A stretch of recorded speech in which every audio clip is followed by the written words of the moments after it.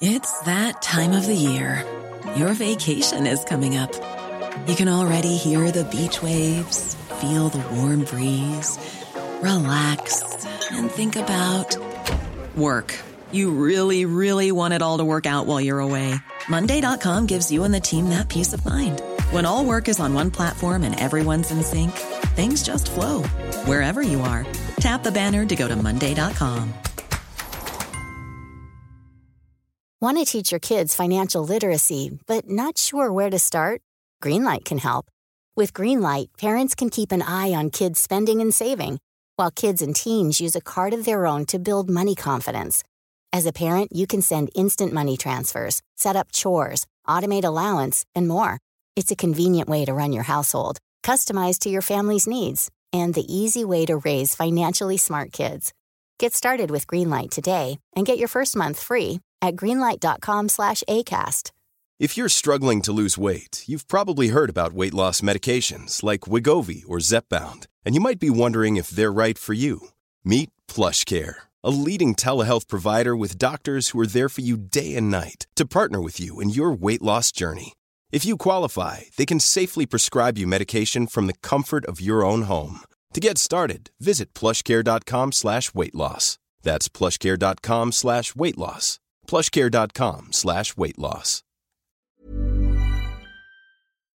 Hey guys, this is Gabby Douglas. If you have an active lifestyle like me, hydration is key. That's why I love the Hydration Watermelon Smoothie from Smoothie King.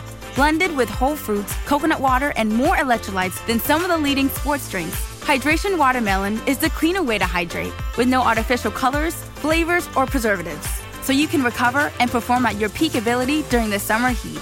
Order online or through the app for pickup or delivery. Smoothie King, rule the day. You've been a music journalist longer than I have, yes. Slightly. Yeah. However, a year. Yeah. I mean, the debate. Even though I'm younger. Child prodigy, some call me. Savant. The debate about who is the more decorative, I guess, will go on until. The enfant terrible of it's fucking the Irish music scene. Metal Gear Solid over here.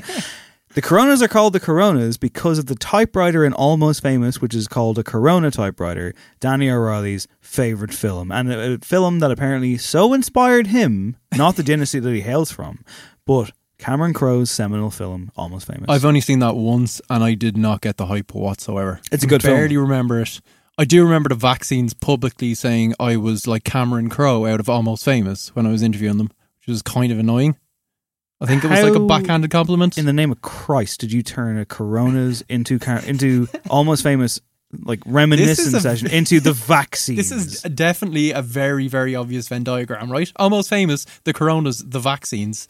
You know Throw what? in the Maccabees. You know what? Let's just not do the podcast this week, okay? I'm done.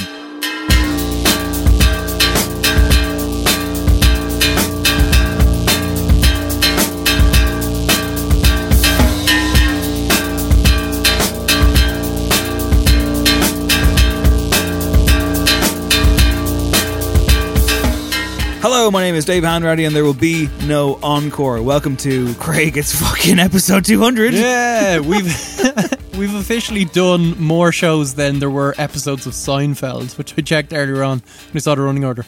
They did 180 episodes. We've done 200. We've done more than 200. Nothing to show for it. Yeah, actually, we've done a lot of... nothing to show for it. What do we have to show for it? Our friendship? Yes. That would have been fine. Did you think that our friendship would last as long as it has? Yeah, I thought the friendship, though it would go through peaks and troughs, as it always does, would be fine.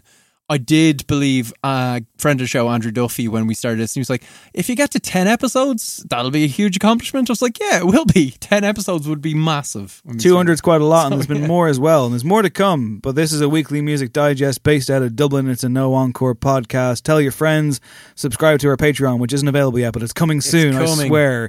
We both had very, very busy weeks. I'm too busy over here, mate, going viral. So there you go. You've had a busy week. Maybe we've got a few new listeners. So do you reckon? Yeah. Well, let's talk about it, shall we? Okay. Real quick. This was another example of Ireland's most fortnightly music magazine propping up your career. They took a lot from me. Are we naming them? Yeah, of course, Hot Press. So you delved into the Hot Press archives of a Thursday afternoon, and what did you find, Dave? So I got a press release on a Thursday afternoon announcing that, picture this, my old friends, we're coming up on a year of me going to see them 5 nights in a row. Do check that article out. I swear it was fun. I got a press release on the Thursday and it announced that they had 2 support acts on their upcoming shows. Oh, so we all got it. It was doing the rounds. Here's some free publicity for you, lads. On the support bill is Moncrief, a rising Irish singer-songwriter type lad, I believe. And also Ella Eyre, a singer who broke through with Rudimental and has been a solo artist in her own right. I will confess, I thought Ella Eyre's time had kind of come and gone. Okay. Turns out it hasn't. I mean, this is the turning point. Opening for Picture This. I mean, it doesn't get much better. No, I meant the Dave boost. Oh, right. Well, Twitter. the Dave boost happened shortly after because I did, in fact, yes, through perhaps some kind of clandestine means, because this article on Hot Press is behind a paywall. Ella Eyre was interviewed by Hot Press in 2014, Craig, around the time of my acrimonious conscious uncoupling from the magazine. I remember it well. I'd gone out for lunch. You were there. I came back from lunch. You weren't there. Slightly more to the story, but maybe some other day. Yeah. I don't know. Episode 300. Yeah, if we make it that far. If our friendship makes it that far. It will. So I guess, okay, well, what happened next, man? What happened next on Thursday afternoon? As I look at my mentions spiraling out of control right now. Tell us the latest, actually. The latest is that Accidental Partridge, that famous Twitter account, has quote tweeted. I don't want this to be too indulgent. I guess here's what I'll do. I took a screenshot from the article, which is a real article. Yeah, I was going to say it's not indulgent because it's not really about you. This was a very hands-off. Look what appeared in a magazine one time. Straight back information. Yeah. My tweet as follows at journalism at HanReadyDave on Twitter. I said Ella Eyre supporting Picture This. Who could forget the time when Ireland's most enduring music Bible ran the following actual exchange in print? And then the following words, dear listener, ran in print. Quote, although Ella's real surname is... I'm going to do it again. Quote, although Ella's real surname is McMahon, she doesn't actually have any Irish blood. Yeah, it is an Irish name. I'm not Irish, though, she explains. It's quite depressing, really. I'm actually Jamaican, and one of my Jamaican ancestors was shipped over to Ireland to be a slave. And then you take on your master's surname. So that's how I got the name, apparently. End quote. Next paragraph, written by the writer. Thankfully, the only thing Ella is a slave to is rhythm. It was worth it for the end, although I did feel deeply uncomfortable with you reading the quote. Brings you right back, doesn't it? It really does. Why didn't you stop it, Craig? You were there. I was kind of there. I didn't see it till it went to fucking print. Yeah, I think this was actually part of my jaw had to be removed from the floor. I remember a group of us seeing it. I think it was part of our fortnightly Friday ritual, or whenever the magazine comes out, Tuesdays, Wednesdays, Thursdays, happy days. They were happy days, Craig. We would go to the pub and get the new issue and see what the surprises lurked within. So many of them. My favourite still remains the Hot Press annual one year, where there was obituaries page that actually went out with the headline, thanks for the memories, and the sub that was like, we bid a fond farewell this year to the likes of, and it was a page that went to print emblazoned with the likes of Osama bin Laden, Gaddafi I believe was there. Who else was there? A pre-cancellation Jimmy Savile. Yeah, so we'll give them that one maybe, but yeah. The following luminaries. Real murderer's row, quite literally. Yeah. A fond farewell. It's a fascinating place to work. But yeah, we've since bid a fond farewell. So onwards and upwards, what's the future of this show, Dave? The future of this show is me probably getting a legal letter, but I maintain that everything we've said is actually factually correct, and we're not actually saying anything untoward or insinuating anything. We're just presenting straight bad things. As for this show, which is still on the air, I hope, as at the time of this episode coming out, we're going to do a thing now where we're going to, when we have interviews, we often do interviews on the show, so we're going to separate them into their own episodes, I think is the best way of doing it, because we got, we're back a couple of weeks now, we got a lot of nice feedback about the show. We don't want to overload it, and also I would worry that good interviews, as we often are privileged to have on the show, can sometimes be kind of lost. So on Monday, after this show drops, I will be presenting an interview with Lankum, who, of course, on the week that the Choice Music Prize, Choice Music Prize is right around the corner. They're my favourites. I don't know how it's going to go down. We'll obviously talk about it when it happens. But Lankum, to me, are one of the most exciting Irish acts around at the moment. They released an album last year called The Live Long Day, and it really kind of brought them onto a whole other level. There's an awful lot of love for this band. I saw them live at the start of the year. They make kind of like a mix of traditional Irish music and kind of punk and kind of droney, kind of horror score soundtracky stuff. They themselves were like, we don't know how to fucking describe what we do. Just listen to it. What do you think of them, Craig? They're tremendous for a genre that I'm not particularly up to speed with or wouldn't, naturally gravitate towards. We talked about them quite a lot last year. Every time I kind of sunk into the music, I really did sink into it. It's something else entirely, very earthy, very vibrant, and just immediately arresting. So I think they're a vital force. And if they won, I mean, it's such a stacked shortlist, but if they won, you couldn't argue with it. I had the pleasure of sitting down with Rady Pete and Darrell Lynch from the band a few days ago, and it was a hilarious thing because it was like Rady's phone broke and Darrell was just coming back from dropping in visa applications for the US. So I was like, oh wow, the glamour of being in one of our own kind of most interesting bands at the moment. Here's a teaser of what this interview will sound like, and you get the full thing on Monday. Which is specifically about that. Specifically about like Catholic Church and abortion rights and stuff. And I was like, well, I'll sing that, and I suppose I won't say anything. And then his first question to me was like, how important is folk music as protest music or something? And I was like, lads, come on. So I was just, at that point, I was like, nah, like, how am I not? I actually wondered, I was like, did they deliberately set this up, or are they just that? They really think I'm not going to say this? They must not know what the song was. Like, weirdly, the producer had been at, well, I won't say anything about specific people, but the people, they knew the lyrics. People knew the lyrics. Okay. From things they said to me. So I was like, hey, maybe they didn't get what it was about, because I asked my mum, I played that song to my mum whenever we had recorded it, and I was like, what do you think this is about? And she was like, I don't know, global warming and the apocalypse. So like, I think there's maybe some confusion about what it's about. That's Lankum, drops a No Encore on Monday. Tell your friends. Craigo? Yeah, so we'll crack into the news, will we? As we always do. We'll start with, I guess, the biggest news of the week, which is really unfortunate and pretty horrendous. An unveiling from Duffy, who we hadn't heard a lot from in a long time. Obviously, she came to prominence back in 2008 with the song Mercy. Her album Rock Ferry, I think, was the biggest selling British album of the year. And she kind of just, fell off the radar completely. We've mentioned on the show, I think, previously a couple of times, just, how big a talent she seemed, how promising her kind of future seemed, and we were just like expecting it to be that usual, the music industry, things didn't go quite right, and just another one of those stories. She has returned with an Instagram post this week and shared her story quite bravely. I'm sure most of you will have heard it at this point, but she's opened up about an assault that took place on her. It's a long time ago now. It's nearly a decade ago. But she revealed quite starkly that she was raped and drugged and held captive over some days. She says in the Instagram post, I'm okay, I'm safe now, of course I survived. The recovery took time. There's no light way to say it. But basically she goes on to say the last decade has been about her trying to come to terms with what happened to her, the ordeal, and just find some happiness in her life. So it's kind of confirmation of where she's been. I guess the positive of this news breaking is that she's finally in a place to be able to break it.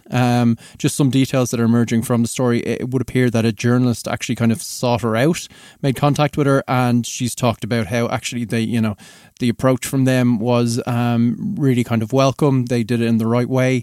There's a sit-down interview that's going to come next week, I think, where she'll explain more.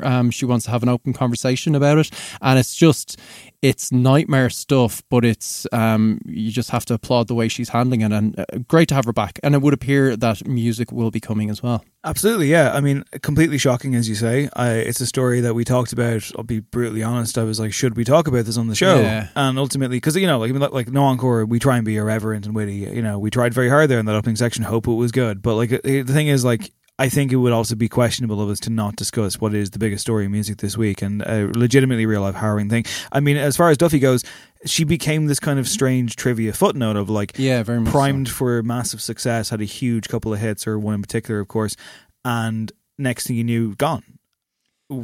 Just vanish. And you're like, the music industry can chew people up and spit them out, especially pop stars, but it was kind of bizarre that the Duffy story began and ended with the same exclamation point. Yeah, and I remember her producer Bernard Butler, formerly of Suede, talking in an interview a couple of years ago, and he was saying that The quote from him was kind of like, oh, she went a bit off the rails and she was a girl from a small town in Wales and it's just the industry for you. So it would appear, obviously, from those kind of comments that he had no idea. You wonder how many people knew exactly the extent of what was going on. And as to your point, Dave, about whether or not we should have covered it, I mean, obviously, so many people are talking about it. I think just to honour her bravery in coming forward and sharing her story, you kind of want to amplify that because it's such a huge step for her. And I can't imagine... first of all, going through something like that, but then getting back to a point where you can talk about it. And she's also spoken about how, her reason for parking her musical career was she was so in the spotlight and she didn't feel she could actually sing about what was going on internally, emotionally, sing love songs, sing anything that wasn't completely authentic. And obviously the authenticity of her life at the time was just so horrendous. So good to have her back. Yeah, I think ultimately it's a case of, as broadcasters, what can we really add to an experience that we don't know anything about whatsoever and are totally ignorant to, apart from hopefully listening and learning. And I think her bravery and conviction honestly have to be applauded. I think it's, she has come out and said this, and you deal with these matters on her terms, and obviously what comes next is going to be hugely important, and I greatly hope that something good will come from this. And it's just like, it kind of stopped me in my tracks, as I'm sure it did so many people. It is a very, very sensitive and difficult thing, and hopefully a new chapter can arise. Before we move on with the news, I will say that on the show this week we will be doing a review of the new Grimes album, and we will also be doing our top 5 worst celebrity songs, Craig. This is me desperately trying to inject some levity, because even the next story isn't really a good news story. Yeah, we're doing worst ever celebrity songs. This was prompted by us kind of just scanning around, seeing what was going on, taking the pulse of the Dublin music scene as well. This weekend, as this episode goes out, Kiefer Sutherland will be playing the Academy. Now, this is not to besmirch the fine career of Kiefer Sutherland. I didn't actually check out his music. Is he...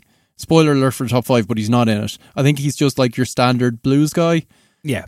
So enjoy Lounge the Academy bluesy, show if you're going out. It's no slight on him, but of course there is many, many more celebrities out there who thought they'd try their hands, so we'll be going through those. And we should stress that it applies, obviously the musicians are celebrities and whatever, but we should stress that it applies to kind of non-professional musicians who decide to make a go of it. Yeah. Professional musicians, however, Craig, are going to have a tough time going forward, it seems. Yeah, and way more kind of prosaic news, and this will be an ongoing story. EU musicians will now require visas to tour in post-Brexit UK.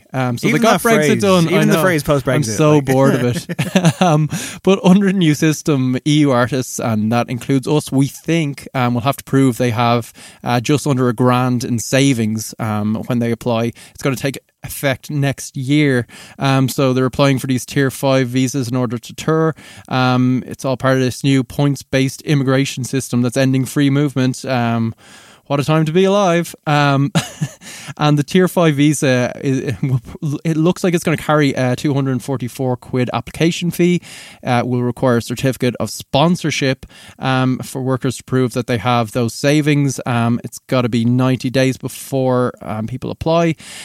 These fees will apply to every member of the crew as well, so it's going to really add up quickly, even for like kind of the bigger acts as well, because they will, obviously the bigger crew you have, you're going to be looking at thousands and thousands of euros to cover this. Now, I will say it's kind of unclear at the moment what this means for Irish musicians, because we do have the Common Travel Area, which allows kind of freedom of movement and work between Ireland and the UK. Both governments have said they're committed to keeping that, so we might be an exemption. One thing that isn't being mentioned a huge amount might be how it will affect, I guess, bands coming to Ireland, right? So if, we're already overlooked a lot of the time. This is the thing, like we're kind of like an add-on because, well, we're doing, 10 dates in the UK, so we'll just pop over. I was told before that there are tax issues and there are logistical issues with some acts coming over, and one of the reasons why Ireland often gets snubbed by some of the higher profile acts, like The Weeknd just announced Billie Eilish ain't coming either. Yeah, a lot of American acts and Canadian acts. It's kind of, does it make sense from a financial point of view? Now, a lot of acts still come, but you do get left out a lot, and it's like, it seems to be that there are already these red tape barriers in place. I know it's all very unclear, as you say. I know at home, First Music Contact, that team have been kind of looking into this and are keeping an eye on it, and it's still very vague, I guess, in terms of how it's going. I was talking to at least one Irish musician during the week who said that it's, quote, a scary time for musicians, in terms of... And people that are alive. Sure is, yeah. It's fucking terrifying. How you doing with all the coronavirus hubbub and everything else? I don't even know if we should joke joke about it because this No, this I'm episode not could get, looking you to know, joke about old it. very quickly when it Dude, I'm just sweeps the asking my nation. friend how he's doing. I'm doing well. I think I'll be okay, but it's just, you know, it's Oh, you're fit as a fiddle, pal. yeah, we'll be grand. But you know, when you hear all the kind of news reports and it's just like we're calling for calm. This will only affect maybe 2% of people, and you're kind of thinking those 2% of people are probably pretty worried, right? Like I don't know, it's crazy. The rugby isn't happening, so I suppose blessings good. in disguise. Yeah, I'm happy with it. Although, beautiful scenes last weekend. Bono, we talked about it last week. It turns out Bono's team talk did not work. A shocker. As Maybe Ireland it's the fact were he went torn on for, asunder. maybe it's the fact he went on for like hours upon hours. They were If you sapped could of pick energy. one Irish musician to give the next team talk, although of course they now have a little bit more time to prepare because that game has been postponed, who would you pick? to G them up, are we supporting Ireland or are we rooting against them at this point? Because it is rugby. I think if we want them to win, I think Geldof would give a good. That was my go-to, He would yeah, probably yeah. grab people. I feel like he might get physical. Chrissy Dignam, maybe. Yeah, possibly. Johnny Logan? Johnny Logan, yeah. Twink? I don't know. I don't know much about Twink's abilities in the pep talk area. She's a talker. She can hold her own. Fair enough. Aside from touring, there is another way that musicians are making money these days. Merch, vinyl. It's all booming. That's certainly a way Frank Ocean has been making his coin, seeing as he won't come over here and Are gig. you about to get really mad? Yeah. So people were like, there was great news for people this week as Frank Ocean Not announced for Craig. that he was sharing his new track via upcoming vinyl release. My immediate thought as a massive Frank fan was the neck of this guy, right? I am still waiting on 2 pieces of vinyl because we call them pieces of vinyl, us hipsters. Do you? Yeah, they're pieces of vinyl. I thought they were I called think that's the official term. I don't think it is. I think it is. Look into that. Sonic Architect Adam? Maybe Google that? I don't know. Don't tell him to Google things. He's trying to make the levels work. I believe it was October. I placed my order for these 2 pieces of vinyl. No sign, Dave. Along with the J. Paul I ordered last June. Now listen, Craig, you put your trust in the wrong people. I got my blonde flakiest. vinyl fairly sharp. Did you? Well, by comparison, I think it took like 3 months maybe. At least I got that email from J. Paul being like, listen, the reason it's taking so long is I'm making sure every piece of vinyl is scented with jasmine flowers Craig, individually. The naivety that you think he sent you the email. This is beautiful. He did from his pub. This pub, he's like, come and hang out in my pub. I don't know what's going So on. Frank's got some new tunes. He's got some new tunes. Did you get your order in, did you? No, I'm so jaded at this point. Like, I'm happy. These are artists I'm happy to So just you've literally given support. Frank Ocean money and gotten nothing in return. Yeah. Well, technically you got a lot in return because he's released some amazing music. Over the Frank, years. yeah, like Frank Ocean, J. Paul, they You- might be the two that you I'm just like, owed take them. my money. Yeah, you owed I them feel the like it was money, more of a so, donation. It was almost like their Patreon. And you know, when you love something deeply, if you listen to it weekly, you might give money to a Patreon. Yeah. Hint, hint, if we launch one for this show. Especially if they're doing like, extra content. Yeah, exactly. So no, I did not order this vinyl. I await my October order. Have you found a way to kind of chill out and perhaps... I think I need something to ease my blood I got some pressure. good news for you, pal. RZA. From the Wu-Tang Never Clan. fails. Now RZA is a businessman. He's also a Renaissance man. He's an actor. He is, yeah. Does a lot of different things. But now he's getting into the meditation game. Your favourite thing. Yeah, I like a bit of meditation. I've been known to stick on some of Moby's ambient work specifically for meditation. That man Not since could the have sworn news that man was of cancelled a while ago, Craig. since the news of his dalliance with Natalie Portman that she kind of insists didn't Let me really ask happen. you this question, right? And again, I feel like in the 200th episode, it's all out here, okay? Yeah, let's lay it all out on the line. Come on. Have you ever gone back to a cancelled artist or someone who has been, separate the art from the artist thing? And, whether that involved sticking private session on Spotify or, just a piece of vinyl, as you say, Yeah. with a glass of red in the corner when everyone else in the house is out. Have you Bar the cats. Have you done it? Because I think some people have different relations on this kind of issue. I'll be brutally honest, man. I think over the last year or so, 18 months or so, I could count on one hand but I have gone back and given Brand New. I I have knew you were done gonna it. say that, yeah. But I have, and because this is a band that I had a complex relationship with, and they were so formative in my time. I don't just stick on a fucking Lost Prophets record. Like, this is, you know, I'm not like it, but you have that conflict, and I do. And like, there was a time recently when I kind of came home and it was like, I don't know, music just sounds better when you're drunk, doesn't it? I came home and I like whacked on Devil and God, and I whacked on Science Fiction, and I was like, this is such a fucking shame, because these are two of the best albums I've ever heard, and I can't have them anymore. Yeah. But I think it's okay to drop in once or twice a year. Yeah, I checked in with Brand New It's the sound of 1,000 Patreon listeners not giving us money. I was never really a fan of Brand New, just kind of in passing. And I went back, I think, after you kind of talked about your struggles with obviously not really listening to them. I'm just like, I'll give it a go, just like because we talked about the last record just before the news broke, and I was very impressed with it. I went back and I was like, yeah, objectively, I was like, a really good band. I didn't have that struggle because I didn't feel like I was missing out on something. It's not something I would have gone back to too much. Ryan Adams would have been the big one for me. I have not gone back to Ryan Adams. I don't know if I will. I think his like case is still pending with the FBI, like looking into his story. I don't know what is going on with that man.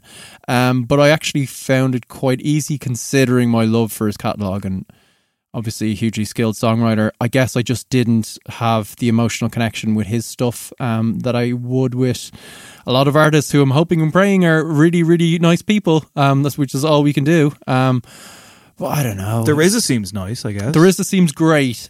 He's produced this EP of meditation songs in collaboration with Tazo T. He instructs listeners to find a chill environment before finding spiritual peace. I might go and listen to it and come back with my thoughts. I'll ask you this, because you do meditation, right? Yeah, I do. Twice a day, 20 minutes. It works. Can you define what a chill environment is?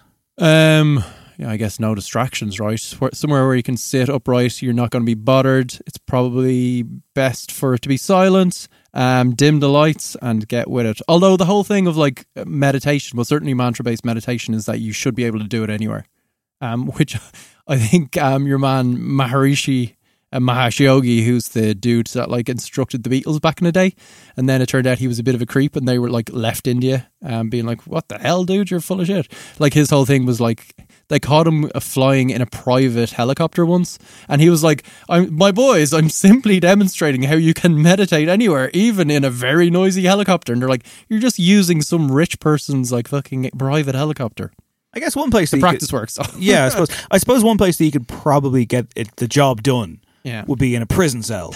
If you happen to be a scumbag ticket tout who has finally been caught by the fuzz, Two of them are about to find out. So two ticket touts who made nearly £10 million reselling Adele and Ed Sheeran concert tickets have been jailed this week. It's a landmark case. It's the first of its kind. They'd used various identities, computer bots, to purchase a large amount of tickets. The investigation incident began after Sheeran hit back at touts, ripping off fans, which led to many being unable to attend his concerts. His manager Stuart Camp had told the Leeds Crown Court that he spotted 75 quid seats for a charity gig on sale for $7,000. So the very first prosecution by the National Trading Standards in the UK. Just crazy amount of money as well, using bots. It's so unreal. $7,000 charity or whatever. $7,000. They're just monsters. To attend an Ed Sheeran concert. Oh yeah, I know. But like, have you nothing better to do? Oh, have you no podcasts you could be investing in? We really should have set up the Patreon this week. Really should have, yeah. It's We're doing fine. a majestic It's totally sell. okay. This is called a teaser. And, it's not just about teasers though, Craig. It's about following things up. And last week on the show, we kind of, tap danced all over that Justin Bieber record, but we said that we want the best for him, and guess what? It all paid off. Yeah, he's got the best. He's broken a US chart record that had been held by Elvis Presley for the last 59 years. Move over, Elvis. It's over. Finally, Elvis, your reign as king is over. So Bieber's latest album, Changes, which is a horrible, horrible record, went to number 1 in the Billboard charts. He becomes the youngest artist to achieve 7 chart-topping albums. Presley set the record back in 1961 when he was 26. So beat him by a year. I generally feel like the last thing someone should ever do is rag on someone's appearance. Like, I really, really believe that, especially now and, maturing as people. However, the moustache has to go. It's really questionable. I thought you were going to talk about the different stages of Elvis. No. It's like the Vegas period. I mean, he got his pizzazz back, Different but he time. didn't look that. Yeah, Have you seen Justin Bieber's moustache? I have. Yeah. Again, I It's- don't want to harp on about this too much. Let him do what he wants to do, but it's really like call the cops, you know? Yeah, I can kind of sympathize because he's trying, and like I sympathize as someone I that can't grow facial hair. has I have that like level of growth. So in the past, I've just kind of gone a few days without shaving, I've and sing it looks horrendous. Same with me, mate. I'll I'll be brutally honest, you know, it's can't do horrendous. it. Wish I could. Yeah, it'd be great. If I could grow a big fuck off hobo beard, I'd do it. Like a proper fucking, like, you know, apocalyptic style. I think you'd be like the vaguely road. terrifying. Like would that be your look? Would that actually be your look, or would you just try it out for a while? I think so, but it seems you can't have one without the other. Because not to be that guy, but I've got a pretty mean hairline.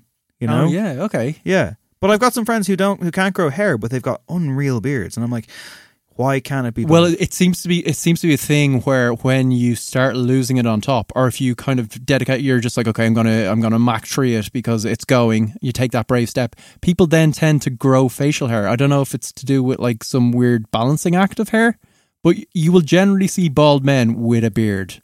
That is my complete generalization, but I think it's true, right? Yeah. It's a pretty big generalization. Yeah, fair enough. You know, if only we knew someone who was currently watching us do this who has both long flowing hair and, Luscious and a locks. decent beard. Yeah, it can happen. Lastly, this week, Billie Eilish has been in the news quite a lot lately. Some might say that her brother doesn't get a fair shake, but he's been chatting about the whole damn family. Yeah, he's been lashing out. Sorry, he hasn't been What have you lashing out. said? I apologise, Phineas. You've not been lashing By out. Billie Eilish hell by Phineas, apparently. Go on. It's been a long week. I'm lashing out. He's made a very, very considered point online about his parents' connections or lack thereof, and how they didn't really help himself and Billy make it kind of have their overnight success, which took years of them working together in their household. So he said, yeah, our parents gave us love, but knew no one in the record industry. He was responding to claims that their success was down to parents' connections. They're the children of Maggie Bard and Patrick O'Connell, good Irish stock, I guess, who are described in Phineas's Wikipedia entry as an actress and screenwriter and an actor. Apparently that is not true. The dad made stuff for what was the thing? In a now deleted tweet, one Twitter user had suggested those occupations gave them, catapulted them to success. He said, no, during my lifetime, our parents were never able to fully financially support us off their work as actors. Our dad worked 12-hour days, 7 days a week as a construction worker for Mattel, and our mom was a teacher. Our parents gave us love, but knew no one in the record industry. So yeah. Fair enough. But that is becoming a thing, right? Like industry plants. The minute someone strikes a big, immediately all over Twitter, Reddit, anywhere else, you will see, oh, it's definitely the industry just planting them. You say that things take time, and they absolutely do. And it's kind of shocking how fast time moves. I mean, I'm looking ahead, and it's almost an entire year since I went to see Picture This 5 times in the 3 Arena, Craig. Some people may have noticed. Have you recovered? No. Some people may have noticed that Codaline, Irish indie pop sensations Codaline, have announced not 5, not 6, not 7, but 8 gigs in the Olympia Theatre in Dublin. Yeah. I made a bit of a crack about it. Not at them, I should hasten to add. I have no beef with Codaline whatsoever. And Not yet. I think that All I Want is a fabulous pop song. However, I made the gag. I was like, if only there was a music journalist out there who lives for these kind of endurance tests and who would put himself in front of this 8 nights in a row. Yeah. I'm not going to do it. The people demand it, Dave. You have to. We have discussed this briefly. What is your thinking? I just don't think it's the same thing. Yeah, it's not and quite. I think it would run the risk of becoming some kind of weird shooting gallery against a band that actually don't deserve it. Yeah, they're not in the same bracket, maybe. No, it's not the same thing, and it's not and fucking fair play to them. I mean, I know I didn't see that coming.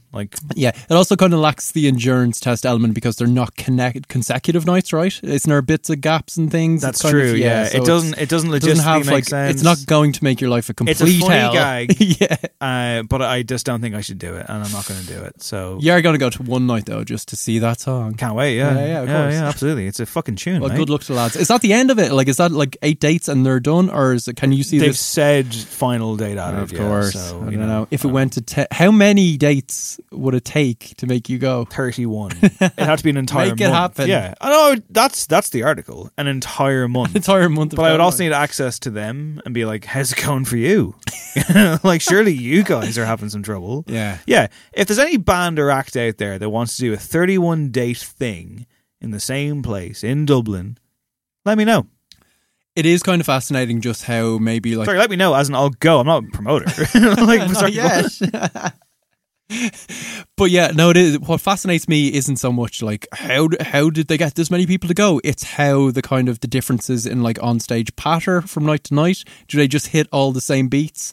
Like the repetition of it is really fascinating. Like from that initial article, and I guess I'm gonna imagine Codeline are a bit more free and easy from having seen them a few times. But maybe you just have to regiment yourself and be like, I'm gonna tell this anecdote now. I'm gonna do this kind Dude, of it's fake loose intro jazz here. when you're up there on night 7 of a Codeline gig. You can either hang or you can't.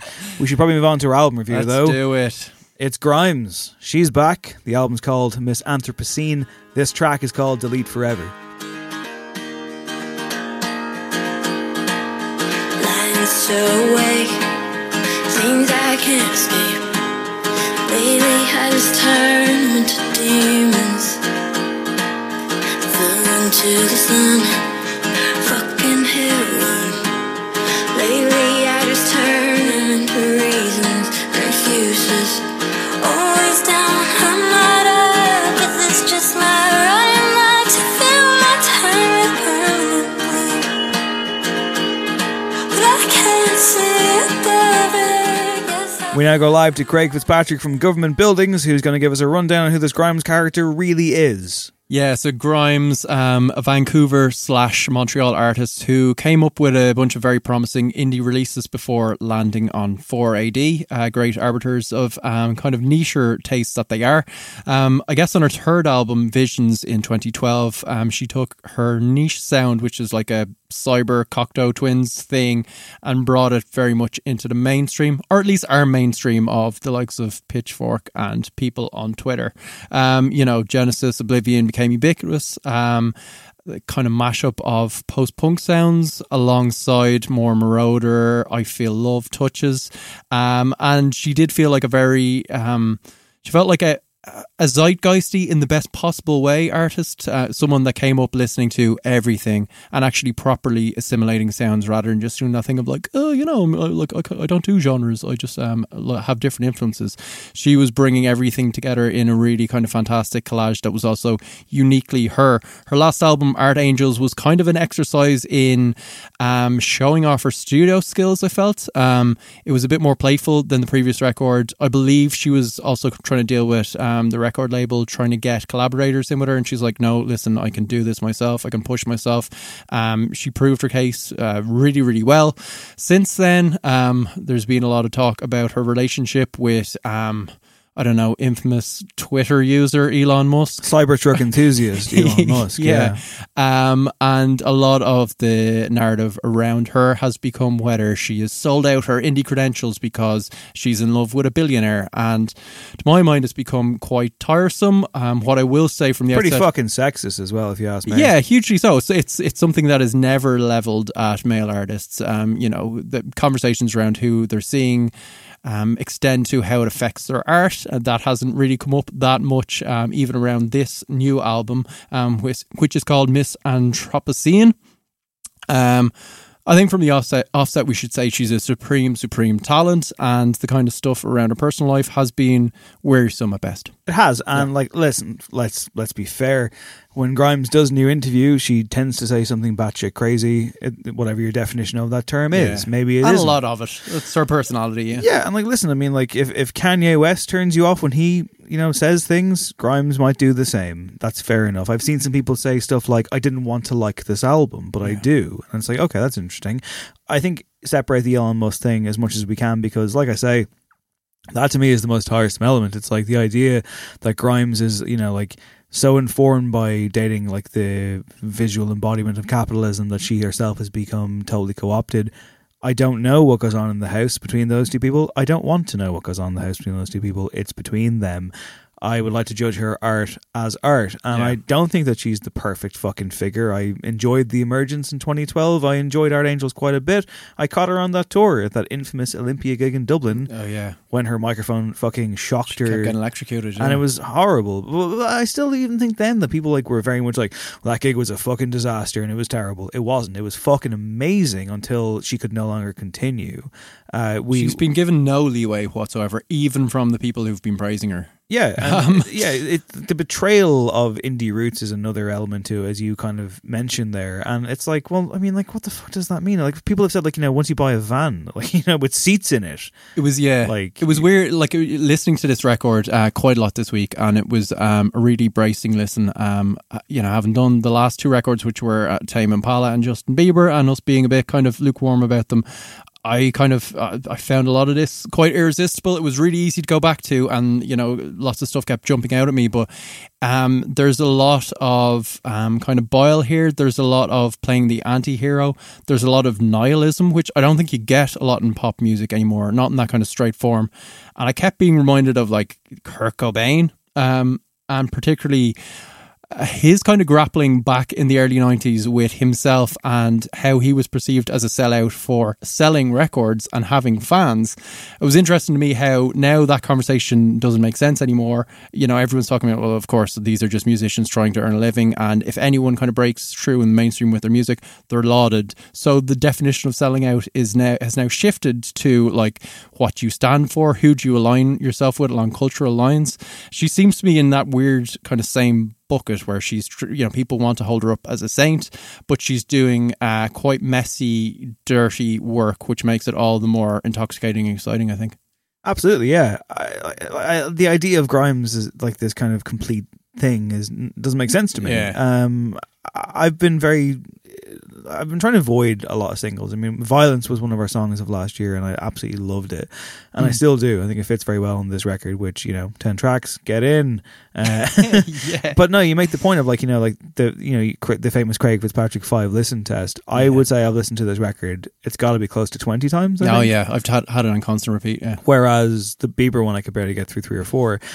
It's all relative, I suppose.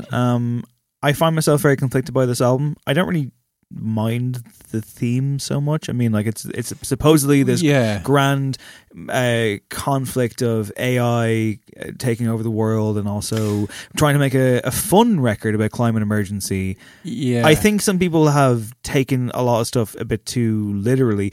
I've had a conversation with a friend of mine this week and she was saying that Grimes is a fascist, and I'm like, I don't think that she is. I don't know that she isn't. I just don't think that she is. And there's a track on this record called not on this record, it's on the bonus, We Appreciate Power, which came out a while ago, which I think is fine. It's a bit sub Marilyn Manson for me. It's a bit linear, but it's good. It's in my wheelhouse of what I like to hear sonically. And to me, looking at the lyrics and listening to them, I was like, this sounds more like satirical commentary and the idea of finding somewhere between a utopia and a dystopia and like what is good and what is bad. I don't see it as a fascist manifesto, but some people do, and I think that those opinions are valid, even if I don't agree with them. Yeah. Has Grimes bitten off too much here? I think purely in terms of how the kind of narrative around the album will form, but I think, creatively, musically, in terms of the content of this album, no, I think she totally owns it. And what she's doing is, it's a record around climate change or climate crisis, as we should call it. Actually, I should, in the Pitchfork review for this, and there's a quote from Grimes where she's talking about trying to make, climate change fun. And the writer points out that, she uses the incorrect term and kind of disparages her. Like, that's the level we're at this point. But she talked about how she's kind of creating these various gods and goddesses that, anthropomorphize these really awful things. She's all about kind of universe building and on this world destroying. And I think she does it really well. And I think it's all a way for her playing with metaphors and the stuff around her own life. Like, I think this is really, her positioning AI and the climate and the world as something vengeful and omnipotent and all-powerful. It's clearly her going, okay, I've put up with a lot of shit. I'm going to harness my creativity to almost ascend to those kind of super powerful godlike things and inhabit these characters. It felt to me like super nihilistic. in a way, again, that I don't think a lot of music is anymore, because you're literally saying, hey, you know, maybe if we get wiped off the face of the earth, it wouldn't be the worst thing, which is, I guess, the end point of Nirvana, Marilyn Manson, so much rock and roll, which I guess you aren't supposed to do anymore. You're supposed to be about being constructive. But I think she executes it really, really well. And I think she also channels it into something that's very motivating in a way. Yeah, it's energizing. It's, you know, it's fuck you music. Well, one track that is energizing is the one that we play, which is called Delete Forever, which is an outlier on this record. It's kind of an acoustic-y ballad played on a banjo. I believe it was written immediately post the death of Lil Peep. I don't know if it's meant to be intended as an inspiration or tribute, but I've talked to some people who were like, this is trash. And it's funny because like when it starts up in those first chords, like try not to go like, today is gonna be the like, it's very, but me, it's placing that, it's recontextualizing that sound, and it works so well within the album, because when we first listened to it as well, we were a bit like, where is she going with this? Well, somebody presented me this song when it came out as a single as, wait till you hear this, it's total garbage, you're gonna hate it. And within the first minute, I was like, I think I like this. Yeah. I was like, I think this actually makes a lot of sense. She's an extremely good songwriter. The melodies throughout are great. As a producer, she fucking excels yet again, I think. Like that track Violence, which is great, and I think it's one of her best vocal performances. The production is from I.O., and I think it's actually doing what she was doing maybe like 5 years ago or even further ago. Like I think it's surrounded by more sophisticated productions, which are all pretty much her. The likes of My Name is Dark, and My Name is Dark might be my favourite track. It's the standout for me, although I do love the opener, which came out a while ago, So Heavy I Fell Through the Earth, which is great the full scene setter 6-minute version. Yeah. And like, to me, I remember at the time being like, there's something kind of almost Enya-esque about this, which is a thing that I think even the Pitchfork review mentions as well. So it's interesting to kind of, she's playing with an awful lot of cards here. To me, this record feels like the closest thing to a graphic novel in audio form, if I can be that pretentious. But I think we're talking about a Grimes record in 2020. You have to be pretentious because she is pretentious, but that's not necessarily a bad thing. It's a fucking great thing. I think we need more pretentious people. We fucking do. Right? No, I don't think this album is perfect. I mean, I was going back and forth on my number, not that that means anything, but I was going back and forth on the idea of like, okay, I mean, like there are times when they do feel like sketches rather than full-bodied 3-act structures, but at the same time, I find myself looking around at the quote-unquote competition, and I'm like, no one's doing anything like this in terms of being a modern-day pop star. There was the argument made that, you know, she's wanting to be a pop star. This is her embracing being a pop star.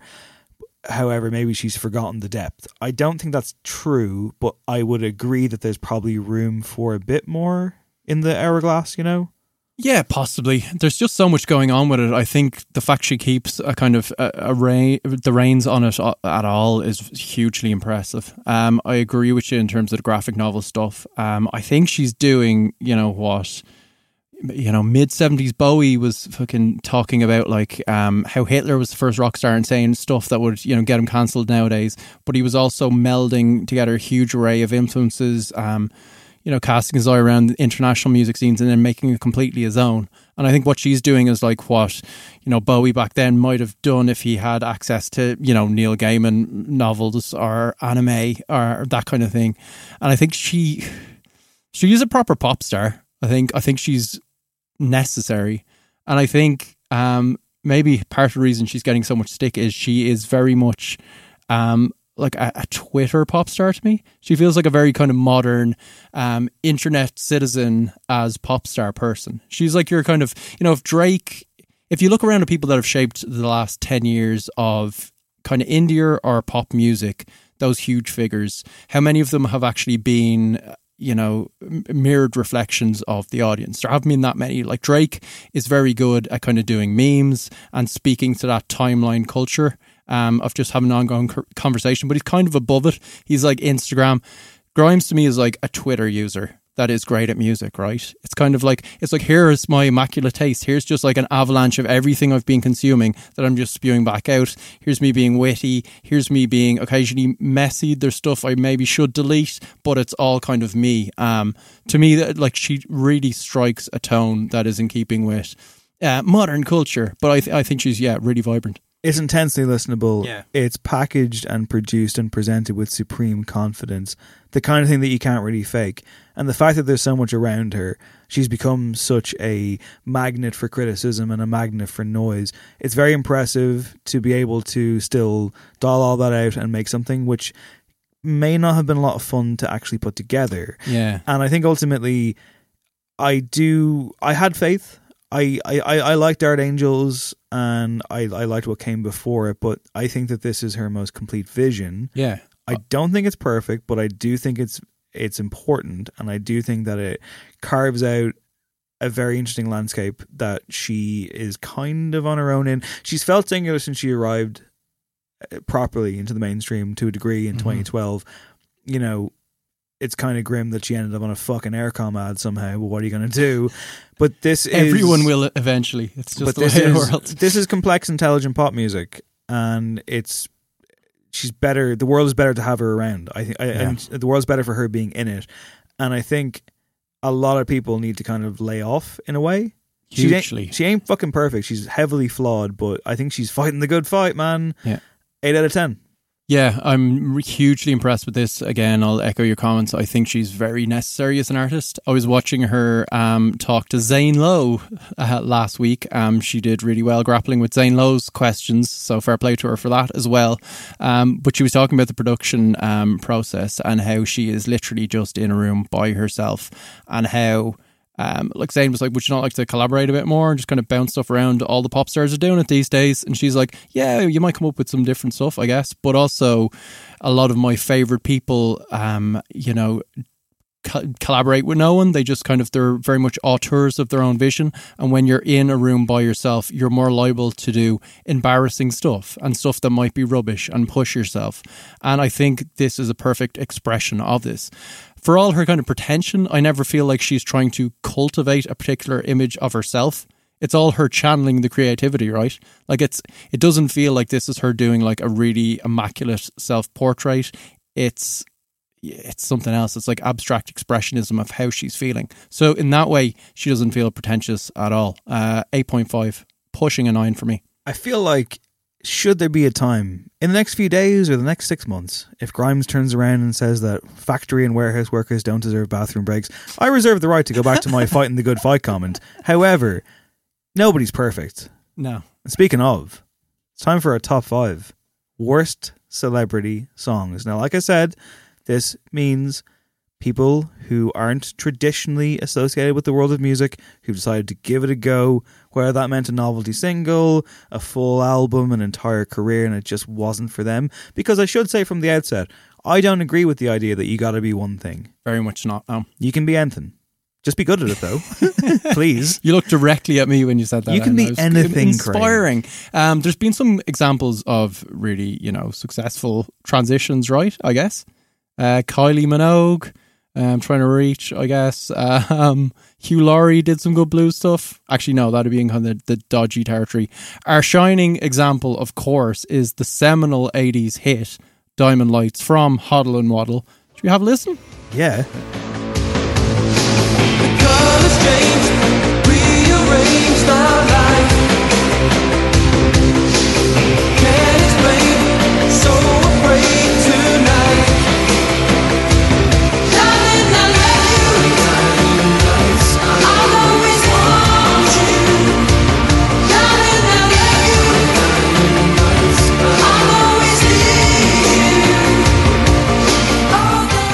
So that's the gold standard. Glenn Hoddle, Chris Waddle. Darling, I love you. Questionable footballers, questionable human beings, but what Terrible a video, track, but what am I a right? track. We've just done like top 5 Bond songs. This could have been a Bond song and one of the best ever. Roger Moore era, surely. Yeah, it's like, it's Roger Moore era, but it's meets like Blade Runner moodiness. Okay. It's industrial, it's heartbreaking. I don't think they quite know what they're singing, and that adds to it. Okay. So yeah, check that out. I'm on board. I think this was your topic. Yeah. I think you should kick this inspired off. by Kiefer. Let's kick it off. And as you were saying, Dave, this is quite a broad church. So, celebrity, I guess this guy went viral We're going to start with Paul Gaugerty. Before we get into the track, we might kind of refresh you as to why he went viral in the first place. Well, all due respect, in the most unparliamentary language, fuck you, Deputy Stagg. Fuck you. I apologise now for my use of unparliamentary language. That is most unparliamentary language. It is most unparliamentary language. I now withdraw it and apologise. You've been loving that moment of late.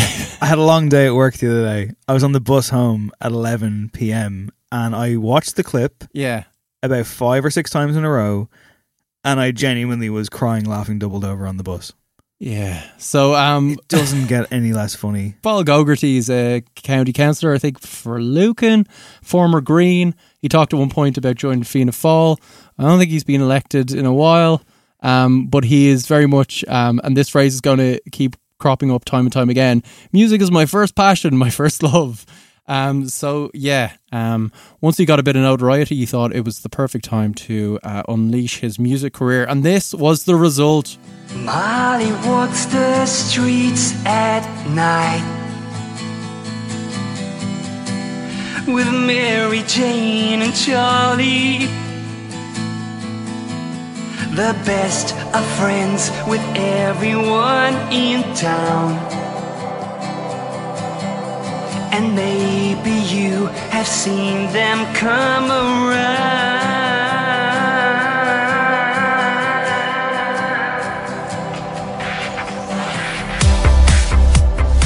The siren went off the second you played that clip. Amazing. This is what seriously, who is this for? I have no idea who this is for, but I will say this is the sound of a man who might have good taste in music. Like, he's heard good stuff.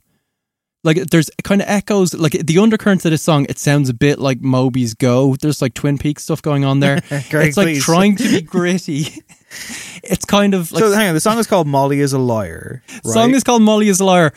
Acoustic intro radio edit is the version we've gone with, because he was expecting this to be played on the radio. He's a regular Grimes. There was an art mix and an algorithm mix. Do you think that the Molly is not meant to be just a human being, Craig, but also a drug?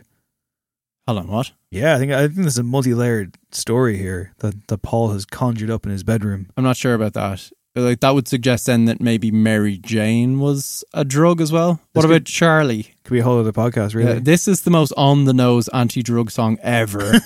From a member of the Green Party. You'd expect from a politician. This is as good as it gets, I will say, right? In your list?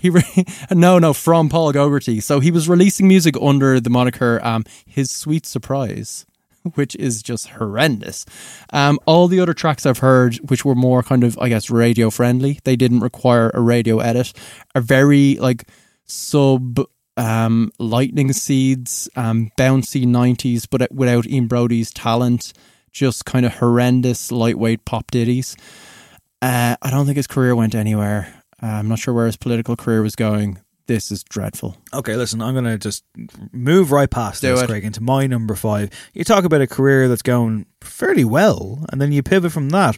Let's have a footballer. Tell the world my name, who's that Andy Cole? I blaze the scene, score the goals. Keep my eyes on the prize, my inspiration to celebrate life, to rock the nation. Gather round, get close to me. Here's a VIP to my private party. The host with the most got clientele, guaranteed to rock the mic well. Can I kick it?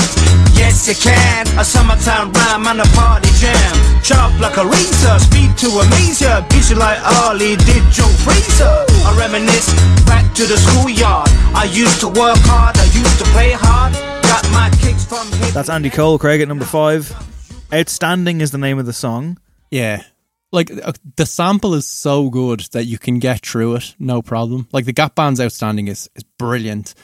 But Jesus, the man can't rap. It's really bad. It's really bad. I feel almost like this was a knee-jerk. I feel bad for him. But this was like, it's an obvious choice, but there's a reason why. Everyone kept mentioning it. Are cliches for a reason. We put the call out on Twitter during the week. Got some great shouts.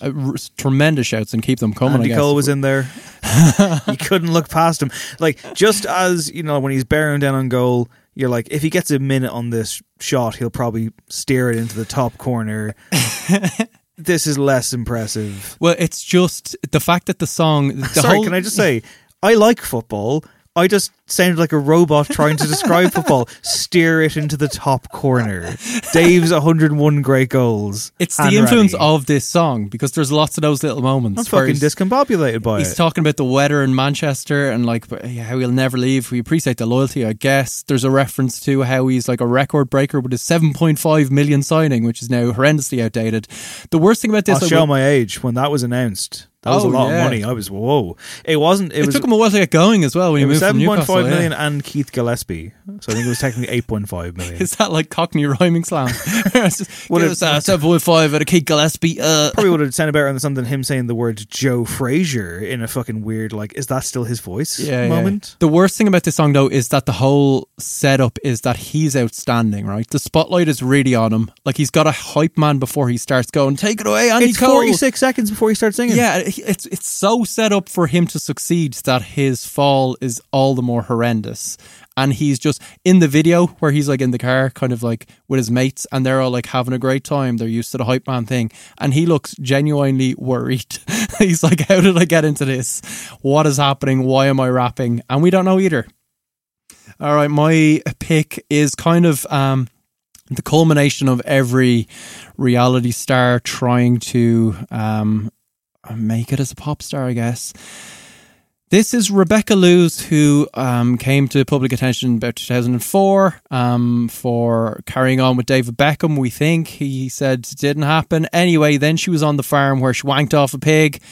She was on various other celebrity shows. In 2008, she came out with this. I saw a young fella in the club last night. I have to admit he was looking kind of fly. I could tell by the look in his eye. There was only one thing on his mind. Was beaten, would I be cheating? I knew just what to do. I said, do you have a girlfriend? Yes, I do. Much of a compare to you. Yeah, so that's Your Boyfriend. My number for Rebecca Lewis, who was going under the alias of Phoenix, I believe. I'm not convinced this is a real song that you just played, Craig. I've never heard this before. I double checked. I found a few sources. There was newspapers reporting. I was like, really? Is this a thing? And as for the guy she's collaborating with, like some Ja guy, I couldn't track down anything else he'd done. He's just doing like a kind of generic reggae toasting thing over it. What's amazing about this for me is that it's clearly kind of like not quite saying this is about David Beckham, but it kind of is. But it's 4 years on. Do you know what I mean? It wasn't like she was striking while the iron was hot. It was just like a lot of time had passed. I checked her Wikipedia of what else she was up to around 2007, 2008. So this is a podcast that doesn't necessarily judge people based on their... I mean, like, Dave Beckham's the villain here, right? You know, this is just hugely. He was being. The family man. She was just, she was she like... She didn't wreck that home. She was the au pair, yeah. Fair enough. By all accounts, she's moved to Norway and married a doctor since then, and she's a yoga instructor with a few kids, so we hope everything is going great for her. Maybe she should have a Wikipedia page. I stand corrected. However, I don't support adultery, I think is the word. I was going to say I don't support adulthood, so that doesn't make any sense. But around the time this came out, right, so she'd just been a guest on the Podge and Rod show, and she just come third on the Spanish version of Survivor. So we were down to the dregs before the pop career. And yeah, this flopped. Not great. Dave, go on. Yeah, I'm just going to get out of here. Let's have some horrible blues lizard rock courtesy of one of the most awful human beings in the entire world. It's Steven Seagal. I went down to Mississippi and I tried to big a ride. I saw Jesus and the devil, they was walking side by side. I said, well, met the devil, is that really what I see? He said, I was thinking folks might try to judge me by my company. Well, my boss man gave me wages, so I went down to the market. Before I bought some bread, somebody took it out my pocket. Now you see why. Now you know why. I have a suspicious mind. That's right, Steven Seagal. That track is called... Do I really have to do this? Alligator Ass. Alligator Ass is the name of the song. Steven Seagal, known for being an Aikido master. That's a discipline of martial arts, I believe, in which you use your enemy's energy against them. Yeah, and it's supposed to be kind of bullshit. So when he's breaking people's necks and arms in movies... It's not them, it's them, it's their fault, not his. So Seagal is a fascinating character, and again, like a horrendous human being. Disgusting human being. Gross for so many reasons, like many of which are just we can't even talk about them on this There's show. allegations about him being a horrendous There are prick, horrible yeah. allegations that we can't really get into, and generally he's meant to be just a horribly unprofessional psychopath. And I don't even know where to begin here, but like, he's obviously famed for being an action man. I did once read an amazing book called Segology, right, which is written by an American film critic who just goes by a pseudonym called Vern. He's a good writer, I read him for a long time, and the book is a collection of essays where he went through every single Steven Seagal film and had a bunch of template things like, how many instances of broken glass are in this movie? Yeah. Does Seagal crack a guy's neck? Whatever. And he kind of he managed to do this kind of thing where he wrote from the perspective of being a legitimate fan and had a fascination with Seagal's career, because this is a guy who started off as like the biggest action star in the world and then went into Was he ever the biggest action star in the world? I feel like he was always not second tier. I feel like he was but very he was okay. He may not have been Arnie Van Damme, but he was so close, and he had this golden run of Under Siege. He hard was like to kill, nearly there, marked for death. Under Siege. Late 80s, early 90s, and then it all fell apart, and now he's like in straight to DVD things for a very long time. What do you think was the turning point? I feel like Glimmerman kind of era. The last late theatrical, 90s. the Glimmerman was a bad movie, which was a really bad Seven ripoff. I think the last theatrical release he ever had that he was in, apart from like when he turned up in a Machete movie, was like Cradle to the Grave or something with DMX in 2003, or Exit Wounds in 2001. It's disgusting that I know these films, but I used to work in a video store and I've read this book. Read the book, it's pretty good. But the point is, he's a fascinating kind of Hollywood failure in a way, and also a notorious scumbag. So the idea that he would somehow show all of his talent in the form of 2 records, I believe maybe there are more, but there's one called Songs from the Crystal Cave. Yeah. And there's one called Mojo Priest. This is taken from Mojo Priest. He is the Mojo Priest. He was on my long list, actually. Yeah, he was. I cut him for reasons that will become clear. Okay, maybe in the next entry. I look forward to hearing But those yeah, reasons. it's just Mojo Priest, Jesus. And I think he approaches this. I feel it makes total sense that he embarked on a music career, right? Because his whole Aikido thing is like, you get the sense that it's all kind of for show, and he's a bit of a bullshit artist, but he like proclaims that he's, He claimed that he taught he's mates Anderson with the Silva how to kick people in the face. and he's mates with the Dalai Lama and Putin, and like his approach to music is clearly like, well, now I'm the greatest blues guitarist in the world. He's also the master of, and I'll give him credit for this, right? Steven Seagal is the master of the corpse kill. Do you know what the corpse kill is, Craig? No, enlighten me. The corpse kill, I think I might be gone. Which is very prevalent in especially a lot of his early film work, is where he kills a guy, and then kills him again. Yeah, right. So like he does it in Under Siege to Tommy Lee Jones. Spoiler alert from a film from 1992, I think it is, or 91. He basically has a thing in Under Siege where he stabs Tommy Lee Jones in the fucking skull, top down, with like a Bowie knife, and then rams him into an electrical control console. Like, he's already done. It's over, mate. The most famous one of which I think takes place in Marked for Death, where he kills a guy called Screwface, who also turns out to be a secret twin of the villain that we thought was already dead. So technically he kills this guy about 3 times. Yeah. So he's already killed him, but it turns out he didn't. And then in the end, he gets the real guy and basically lifts him up like Batman and Bane style and fucking cracks his spine over his knee. Guy's done. And then he hurls him down a fucking shaft and the guy gets impaled. I think it's like, there's no need for any of this. I remember the scene, and it's definitely like a dummy as well. Like, it's clearly in the thing, you can see the moment where it switches to like just a dummy. It's like the opening scene of fucking Casino when Robert De Niro flashbacks to my childhood. When Robert De Niro starts the car in Casino and turns into a dummy. It's look out for that. But yeah, so also unnecessary is his musical career, which is the worst kind of like southern fried sexual innuendo shit, tequila soaked blues. Yeah, like, did guitar. Robert Johnson die for this? The And fucking the mahogany vocals. wardrobe of a man with a wig, just The like fucking like you can stop me at any time, Craig. No, keep going, please. Okay, it's also my Matthew McConaughey impression. Well, I go on with my next entry because number it's kind of 3 in keeping. for you, please. There's a bit of serendipity here, I've just noticed. So my number 3 is Billy Bob Thornton. You said you wanted to be with me. I never dreamed I'd have it all.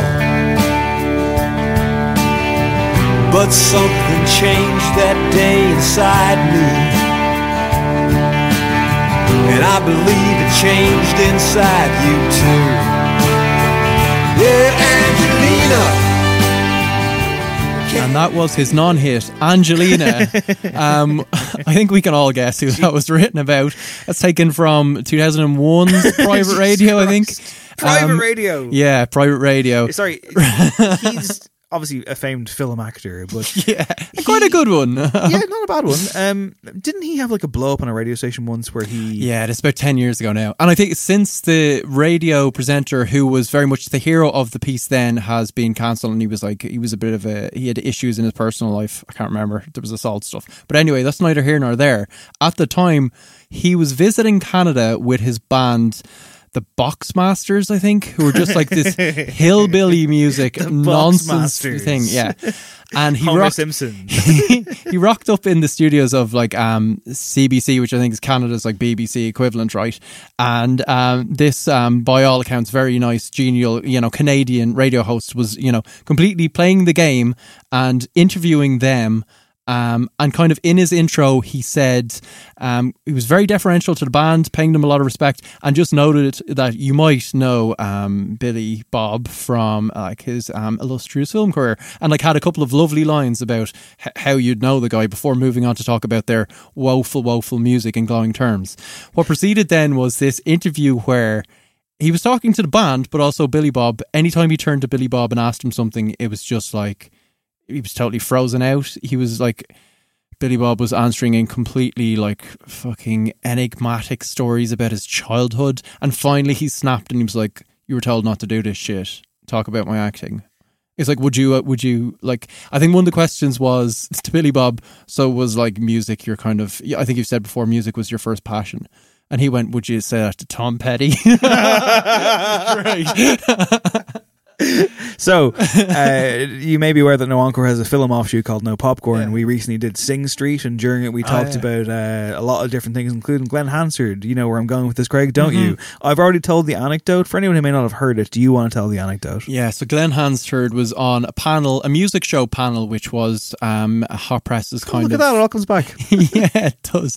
It's like their big 3-day kind of music convention where there'd be talks and exhibitions and blah, blah, blah, talking about the state of the industry.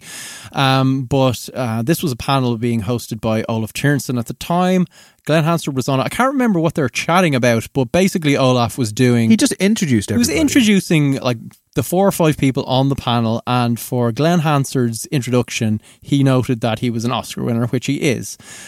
Moved on to introducing everyone else, got on with the conversation, the fucking topic, which was probably, I don't know, how to get Irish music on the radio or something. It was a very generic question. Yeah. Turned to Glenn Hansard for his first question. A lot of time had elapsed, and Glenn was like, just before we get into this, I'd just like to point out that I don't like to be kind of known as an Oscar winner. Referred to as Oscar winner. What a break. Because that implies that it's all about the accolades and not about the art, and that's actually not the case. We were standing at the back of a very hot room, and you could feel the air being sucked right out. So it's amazing. We said earlier on, you can be more than one thing, but you got to make reference points, it's fine. As for the song, I mean, wow, he sounds a lot more tinnier and reedier than I thought he would. He's got a deep voice, but not when he sings. What the hell is this? Yeah, it's weird. You'd have to see this with the video as well, which is kind of black and white. I won't. It's an for the entire song, it's a close-up of his face looking very, very intense, like he's singing this to Angelina Jolie, and just it's every cheesy kind of boyfriend writing a shit song for their girlfriend and being like, this is the first time anyone's been in love. I picked this song because a lot of his material, he's got songs he's got a song on this album called Walk of Shame, which is basically about date rape, but in a kind of playful way. I guess it's parody, but it's really poorly done. So he's the Brian McFadden of... But a lot of his stuff is kind of... To clarify, there was a song that went out once by Brian McFadden, which had a line, I think was the song called Drunk at the Bar? Yeah. Yeah? And the lyrics are extremely questionable. That's all I'm saying. Get you liquored up and blah, blah, blah. But yeah, a lot of his stuff is country and western, hillbilly. All the lyrics are kind of jokey. I'm not taking this seriously stuff. So that's kind of the excuse he uses when people are you're being too serious about this thing. This is an example of how serious he is about music. He thinks this is one of the greatest love songs of all time, and it's crap. Number 3 for me, it wouldn't be a list from me if there wasn't a new metal track in there now, would it? Who could possibly, what celebrity got into the world of new metal, you ask? Well, here's the answer. I love your pain, and now it makes me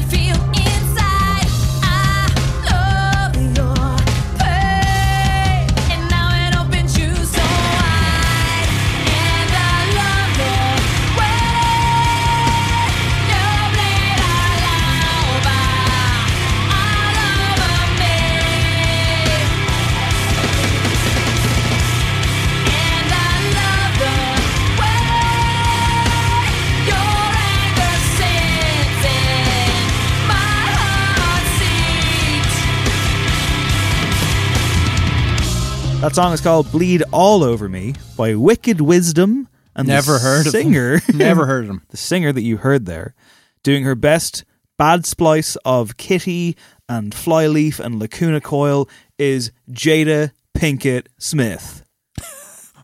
Oh yeah. This is real. And I saw them live, Craig. Where? So back in, I think it was 2006, Metallica played a gig in Dublin, and they did a weird thing where they grafted on Download from the UK, post Ozfest, the rebranding. They did this strange thing where they created a second stage of this Metallica gig and made it a big downloady kind of weekend. I think I have this right. It could be some gaps in my memory here. And on stage 2, Stone Sour, Corey Taylor, and Jim Reed of Slipknot, who I had the pleasure of interviewing recently, go check it out on joe.ie. They were headlining stage 2. There were some other bands around there, like one called Blood Simple and some others, and Wicked Wisdom were one of them. And it's funny because actually I mentioned the Jim thing there, and I remember saying to him, I saw you play. I said, and he goes, yeah, I think, we were playing with like Jada Pinkett Smith's metal band, and he was giggling. They're not good. It says they're still active. I don't think that they are. Whenabouts was this taken from? Like mid-2000s, yeah. And because I don't know much about Jada Pinkett Smith. I do know that she was like childhood friends with Tupac, right? And Tupac was like deeply in love with her, and I like she was kind of in a hip hop scene. Did she talk much about her allegiance to metal and all things new metal at all? Like, when did this? Because if this was maybe, it kind of took the world by storm. I mean, like I should. She was probably clearly in her 30s when the band started. Well, I should say that, she's almost 50. I mean, I should say that I think Jada Pinkett Smith takes a bit of a bad rap. She's not a bad actor at all. No. She's got presence and charisma. She unfortunately will always be linked to her family and, has probably more about her than maybe people give her credit for. However, this is not a good thing. And look, the one thing I can say is she seems into it, she did say, like, in terms of why she created Wicked Wisdom in the first place, she gave a quote saying, I listened to all kinds of metal as a kid. Metallica, Guns N' Roses, they were her 2 examples. I would always look at Axl Rose and say, why aren't there any chicks out there doing this now? I wanted an opportunity to get out there and rock out. So there you go. Play. It's a very generic quote, though, and the song is very generic as well. Listen, it's me. I'm a fucking sucker for this kind of stuff, right? But this isn't good. It's so watered down.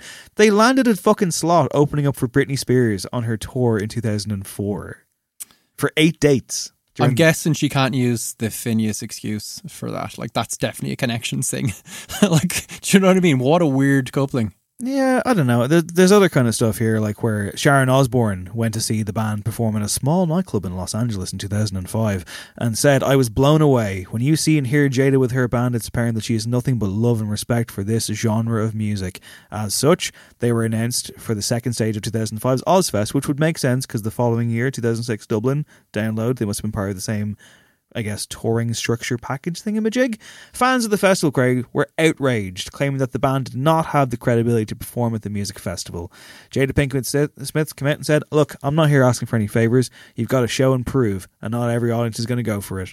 So, a nice sentiment. I think, like, but a bad song and a bad band. Yeah, like, it's just so clunky and awful. I can't stand by the music, but definitely the sentiment, and you have to applaud. Like, this clearly wasn't opportunism. Like, to get on board this kind of genre of music. No, it's a legitimate passion project. Yeah, it's like, so fair play to her. And like, it's kind of comparable to Keanu Reeves' Dogstar, but like, at the same time, it didn't create much of a noise. Like, it was so kind of beholden to its own weird world. But like I say, it says the band are still going. They're definitely not. Like, in 2011, she was photographed leaving a recording studio. And like, that's like, apparently, like, they changed the band name to Wicked Evolution. But like, there's nothing. There hasn't been new bassist. there's been no music since 2006, and maybe that's better off. What you got up next? Yeah, well, speaking of passion projects, this is a very famous person altogether declaring their undying love for Randy Newman. November 5th, and now I'm 30. Riding down life's highway with my friends at my side. My life without them wouldn't be complete. They are my joy and pride. I've learned a lot from all my good friends about turning 30 on the left to reach that stop. We're gonna party till we just can't party no more. The Toy Story guy? The Toy Story guy. This is Kris Jenner and her seminal 1985. Yeah, hang on, what the fuck did you just play? Because this non-release, sounds like extremely like you just ripped it from a VHS. You can't find it anywhere. I think this is taken from the original VHS tape. It's called "I Love My Friends." It's kind of a parody of Randy Newman's "I Love LA," which itself was a song about how awful everyone in LA was. So Kris Jenner clearly missing the parodies there.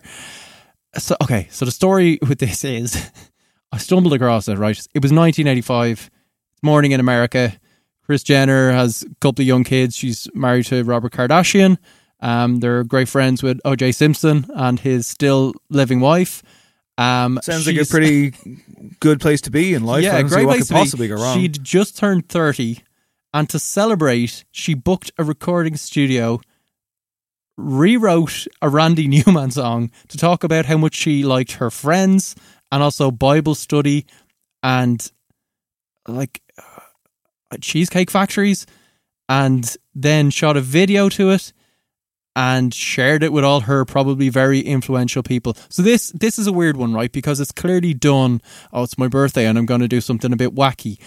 But particularly with who she is and her family's actions over the years, this is the most opportunistic thing ever, right? This is clearly her going, I'm doing kind of a joke, but also I'm going to share this with everyone in the industry and maybe this is going to launch something. Well, this is, if it was a genre, it would be called 1%, right? I mean, like, Did you ever see the, jumping ahead here, but did you see the, and spoiler alert, by the way, O.J. Simpson things did not go well.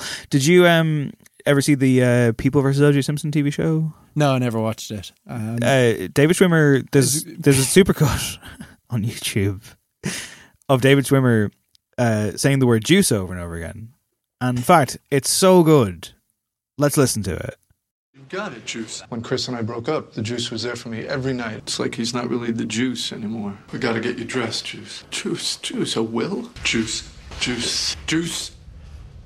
Come on, Juice. Juice, it's AC. Juice! AC's here! Juice? I heard Juice. It's on every channel. You know I feel the same, Juice. You're gonna tell them yourself, Juice. Juice? Your whole family's here, Juice. So there you go, Craig. Important information. But, like, I guess there's a moment as well where David Schwimmer, who plays Robert Kardashian, and doesn't do a bad job. Yeah.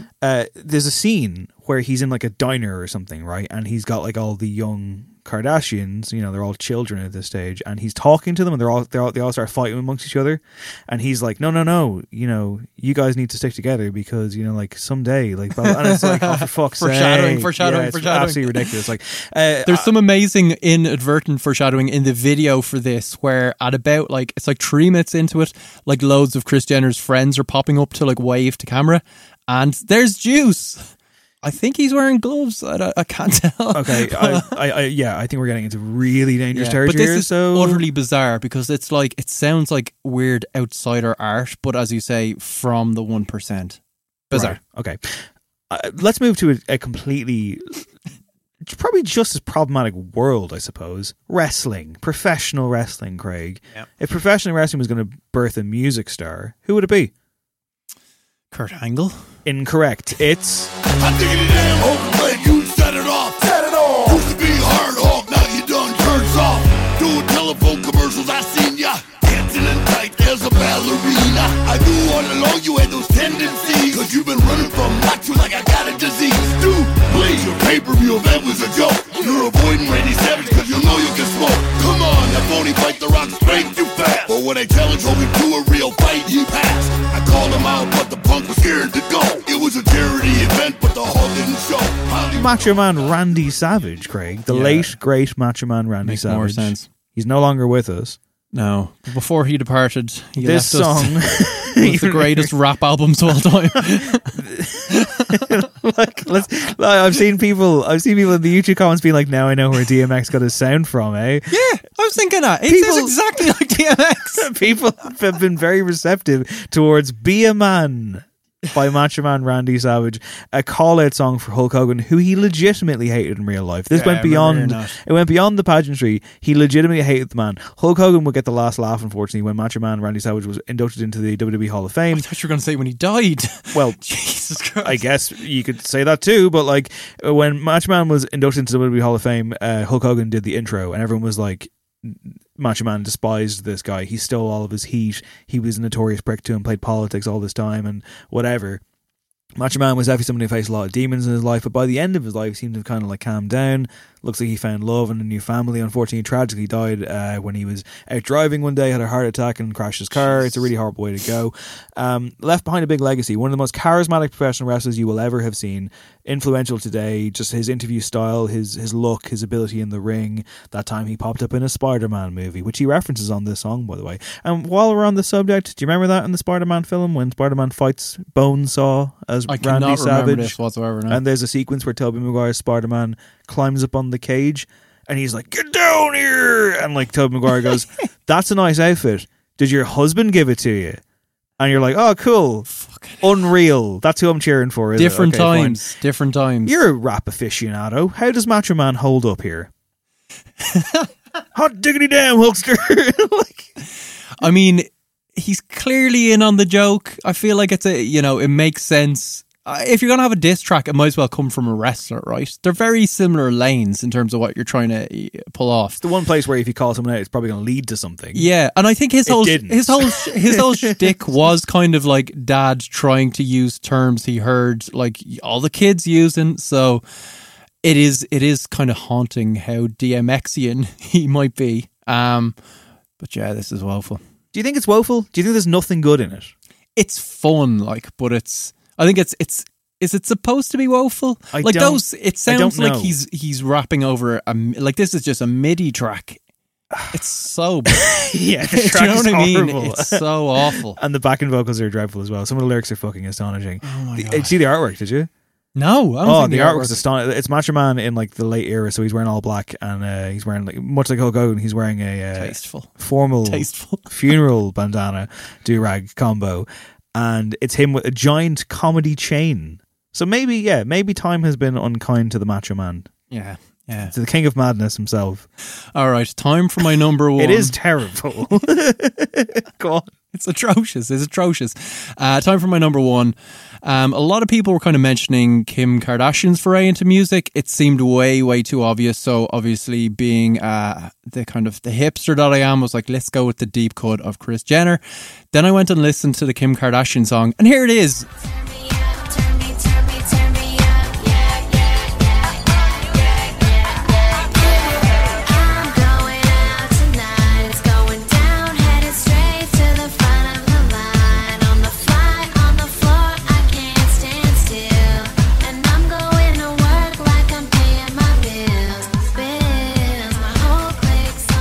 Oh, my number one is Jam brackets Turn It Up and Turn It Off, mate. Yeah, that's right. I don't think I'd joke. heard this before.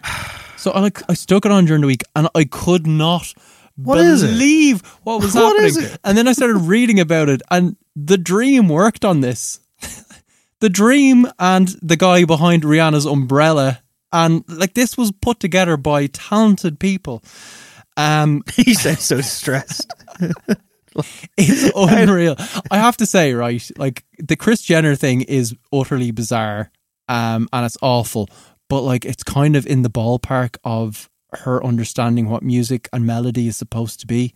Kim Kardashian, like so many attempts from celebrities to do the musical thing is them like really over egging it and just sounding horrendous because they're trying to do Mariah Carey type of stuff. Kim Kardashian has no interest in this whatsoever. The vocal is so jaded and just atonal, and it's like it's the void. It's the abyss. Jesus Christ, okay. It's like it's sensational. I think it is. Like it's and also, do you know what it is? It's the repetition of the last word of every sentence. Like they didn't have picked up on that, did they you? didn't bother writing like proper lyrics or even making like the syntax or like the kind of the beat or measure scan whatsoever. So it was all the like, I'm going out tonight, and then she kind of goes, tonight. It's just like I head straight to the front of the line. Like, what is happening? Craig, you're really upsetting me right now. This is like grim. Oh my God. This is very, very grim. Okay, listen, I'm just going to call an audible here, and we're just going to brush right past this. I agree with you. It's a fucking trash fire, and it's awful. Well done. It's amazing. You hit the brief. Yeah, and like she's talked about how this is the biggest regret of her entire career. Really? And she's just like, why did I think I can't sing? I had no business doing music. Yeah, So I'll fair say play this. to her. I'll say this. We're kind of Kim Kardashian Listen, fans. Kim Kardashian, not a war criminal. No, not I've at said it a all. lot of And I times. believe actually this was kind of like at least partially a charity thing. But my God, as music goes, this is not music. Okay, look, as someone who's associated with Hollywood, she had a crack at it. It didn't work. Yeah. However, what's important is that we have people out there who are still commanding massive, inflatable, huge figures at the box office, but they still have time to get into a recording studio and give us all something that we can enjoy at the end of a cold, hard day at the office, you know? Like sinking an ice cold beer out of the freezer. I know it's a really obvious choice, everybody, and I thought about it, and I thought about not having it, and I thought about it being my number 5 and a quick intro, but as it turned out, it has to be Jeremy Renner. Okay? Every time I take a ride, I feel alive with nowhere to go. I'm the king of the road.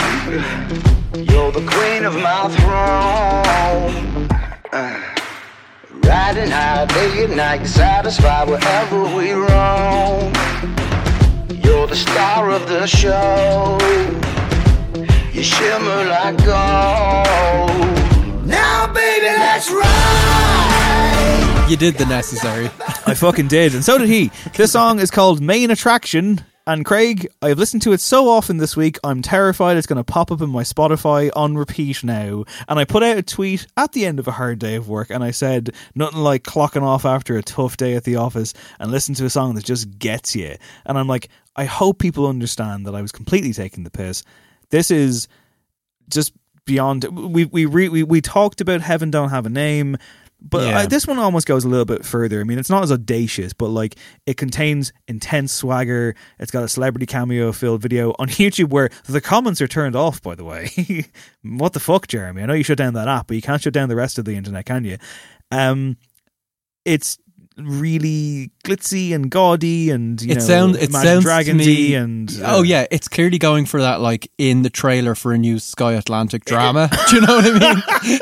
Isn't it? It's all like about the stomper and the kind of but it's like all the- about like the verse emerges as the most throwaway thing ever because he's just like, you know what, I'm really fucking bored now, let's get into that chorus, let's fucking scream, but let's not scream so hard that it will hurt my voice because I've got a voiceover session in the morning. Let's have my producer man just whack up every single dial in the studio, hit every single preset possible, and we're making magic, baby.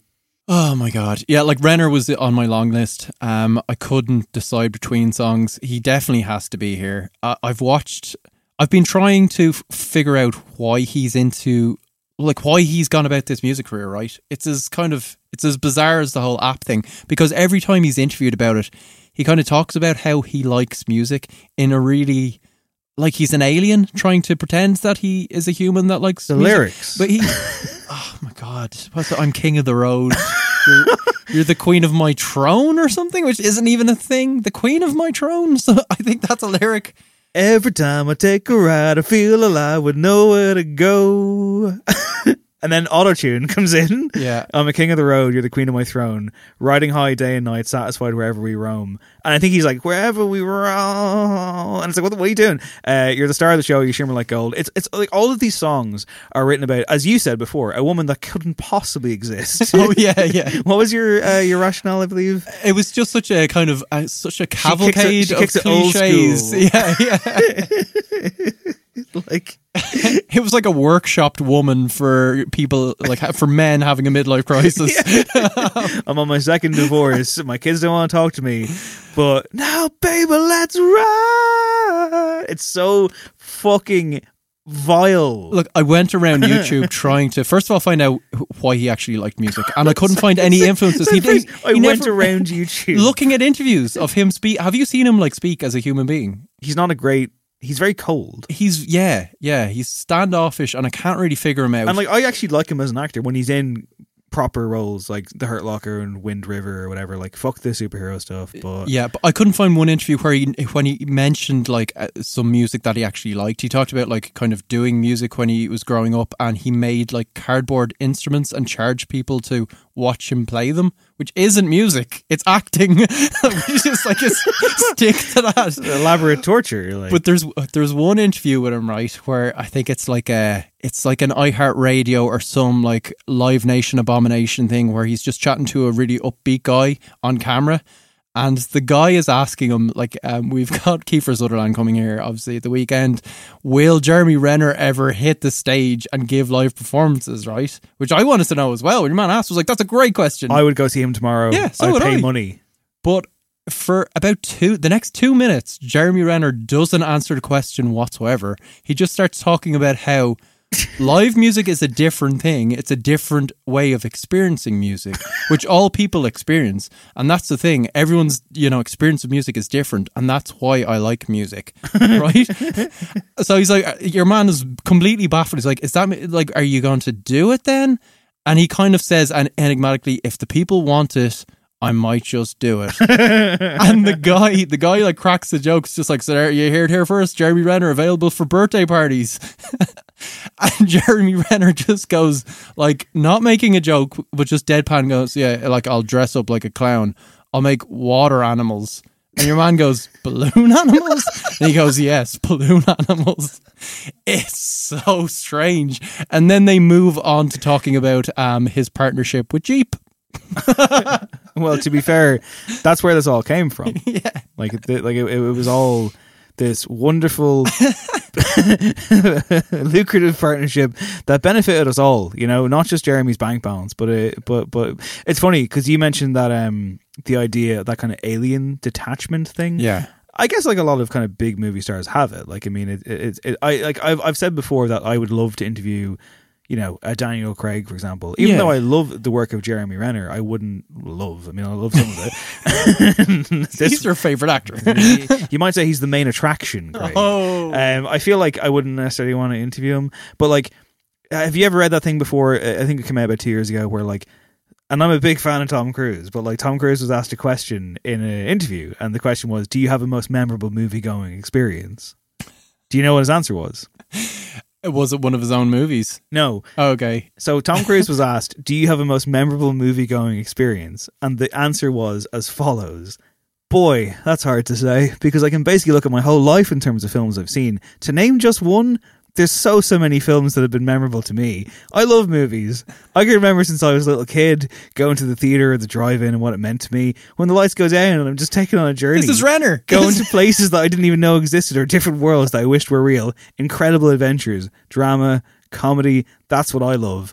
I love the cinema experience. I prefer it with a packed audience. That's what we dream about when we're making these films too. Thinking of that group experience. There's nothing like it. And nothing like seeing it on a big screen with great sound and exactly the way it's meant to be. That has never changed for me. I love it. I was expecting that to maybe finish with like anyone remember Dr. No? Like a Remy Malek, so I'll just throw out anything. Apparently the new James Bond film is 163 minutes long. Yeah, nearly 3 hours. Hey, you went to the fucking... this is the end of the show. You went to cinema, didn't you? I went to see Parasite, finally. Unbelievable. You went to the cinema. The most hyped movie of all time, I feel, at this point. I very, very much enjoyed it. Oh, so you don't agree with Donald Trump? I think it was... yeah, what was that was such a rambling. He basically was like, how dare Korean people make films. But he was kind of in like his Donald Trump stand-up mode where he was joking. He's like, I haven't seen it. Is it good? Charmed, were you? But then, like his audience, the thing about his audience is they're all like, 80 plus, I guess. It's very much the Fox News audience where they're being advertised like catheters and stuff. Emails, Greg. Actually, I'm 30. And I'm a big Trump fan. They're out there. Yeah, he goes, I remember when it used to be American films winning this, blah, blah, blah. And then he just goes, I think we need to get back Gone with the Wind. And everyone in the crowd is like, yeah. And he's just like, Sunset Boulevards, how many great films. Sunset Boulevard. What does he even mean? Like a reboot? No, it didn't. People haven't seen it. It's a great film. It's an excellent film, yeah. I think there's like LGBTQ connotations with that movie as well, which Trump fans might not be terribly into. I don't know. I don't make any mass generalizations. Anyway, 4 more years. So 5 more songs or 5 more whatever the fuck, I guess, next week. What are we doing next week, top 5? Next week we will be chatting Choice Music Prize, of course. Correct, yeah. There will be only one winner. And in keeping with that sentiment, we're going for... We hope and we pray our boy Dahi reigns victorious. Yeah, man. For our top 5, we're going big victory songs. We're going songs that will inspire you to victory. We're going the top 5 motivational songs for both of us. All right, okay. I'm very much looking forward to this. I feel like we've kind of had this conversation years ago about songs that will get you going. I feel like we're gonna have crossover, but I don't know that, so we'll see. Yeah, I haven't. There's different routes you can take with this. Right? I don't want to know. Don't tell me. No, let's do a complete surprise. Yeah, I'm hyped for it. And I will be even more hyped because that is the point of the segment. This episode of No Encore was engineered by sonic architect Adam Shanahan. Have you been listening to anything else this week, Craig? I haven't had the time. No, it's been all kind of grimes. I gave one listen to the Moses Sumney record, which sounds very good. I'll have to pay more attention to it. Oh, Perfume Genius is back. The first track from that album is dropped, which is Describe, which sounds crazy good. He's such a kind of shape-shifting artist. Great to have him back. There's been like loads of stuff coming out. I just haven't had time. I think it's been actually a good start to the year. It has, yeah. Busier than usual. I need to kind of make some time and catch up with some stuff that I've missed as well. So maybe I'll have that report next week. But also next week, of course, in a few days after this episode drops, like I said at the start of the show, there'll be a full interview with Lancome with Daryl Lynch and Brady Pete of that band coming out into your feed. Check it out. As I always say on this show, tell your friends. It does matter. And we'll be back very, very soon. Think that's about it for this week, Craig. It is. Yeah. Love you, bye. See you, bye.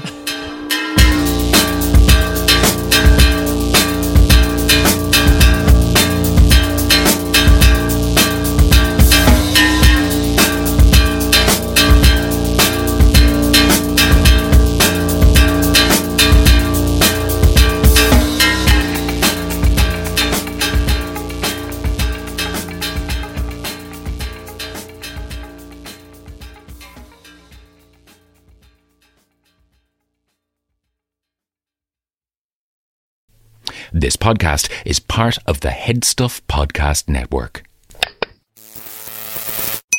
Enjoy. Thanks. Order breakfast at the McDonald's drive-thru. Tell yourself you'll wait to eat it at work, but it smells way too good. So you eat it right there in the McDonald's parking lot meal. There's a meal for every morning at McDonald's. Right now, get any size iced coffee for 99 cents until 11 a.m. and pair it with your favorite breakfast sandwich or one of our tasty bakery treats. Price and participation may vary. Ba-da-ba-ba-ba. McDonald's. I'm loving it. Hi, this is Paige from Giggly Squad, and I want to talk to you about Splash Refresher and my water intake. Okay, so you guys obviously know that I'm a hydrated girly, but sometimes when you drink that much water, it starts to just taste bland, and you're just like, I need something to spice it up. That's why I love Splash Refresher. It has 0 sugar, 0 calories, and it's a splash of sweetness. And they come in 5 different flavors. They're so good. Wild berry, acai grape, pineapple mango, lemon, and mandarin orange. My favorite is the wild berry because I just love a berry. So if you're like me and you're drinking water all day, then try Splash Refresher. It's going to absolutely change your water game, and it's good for you.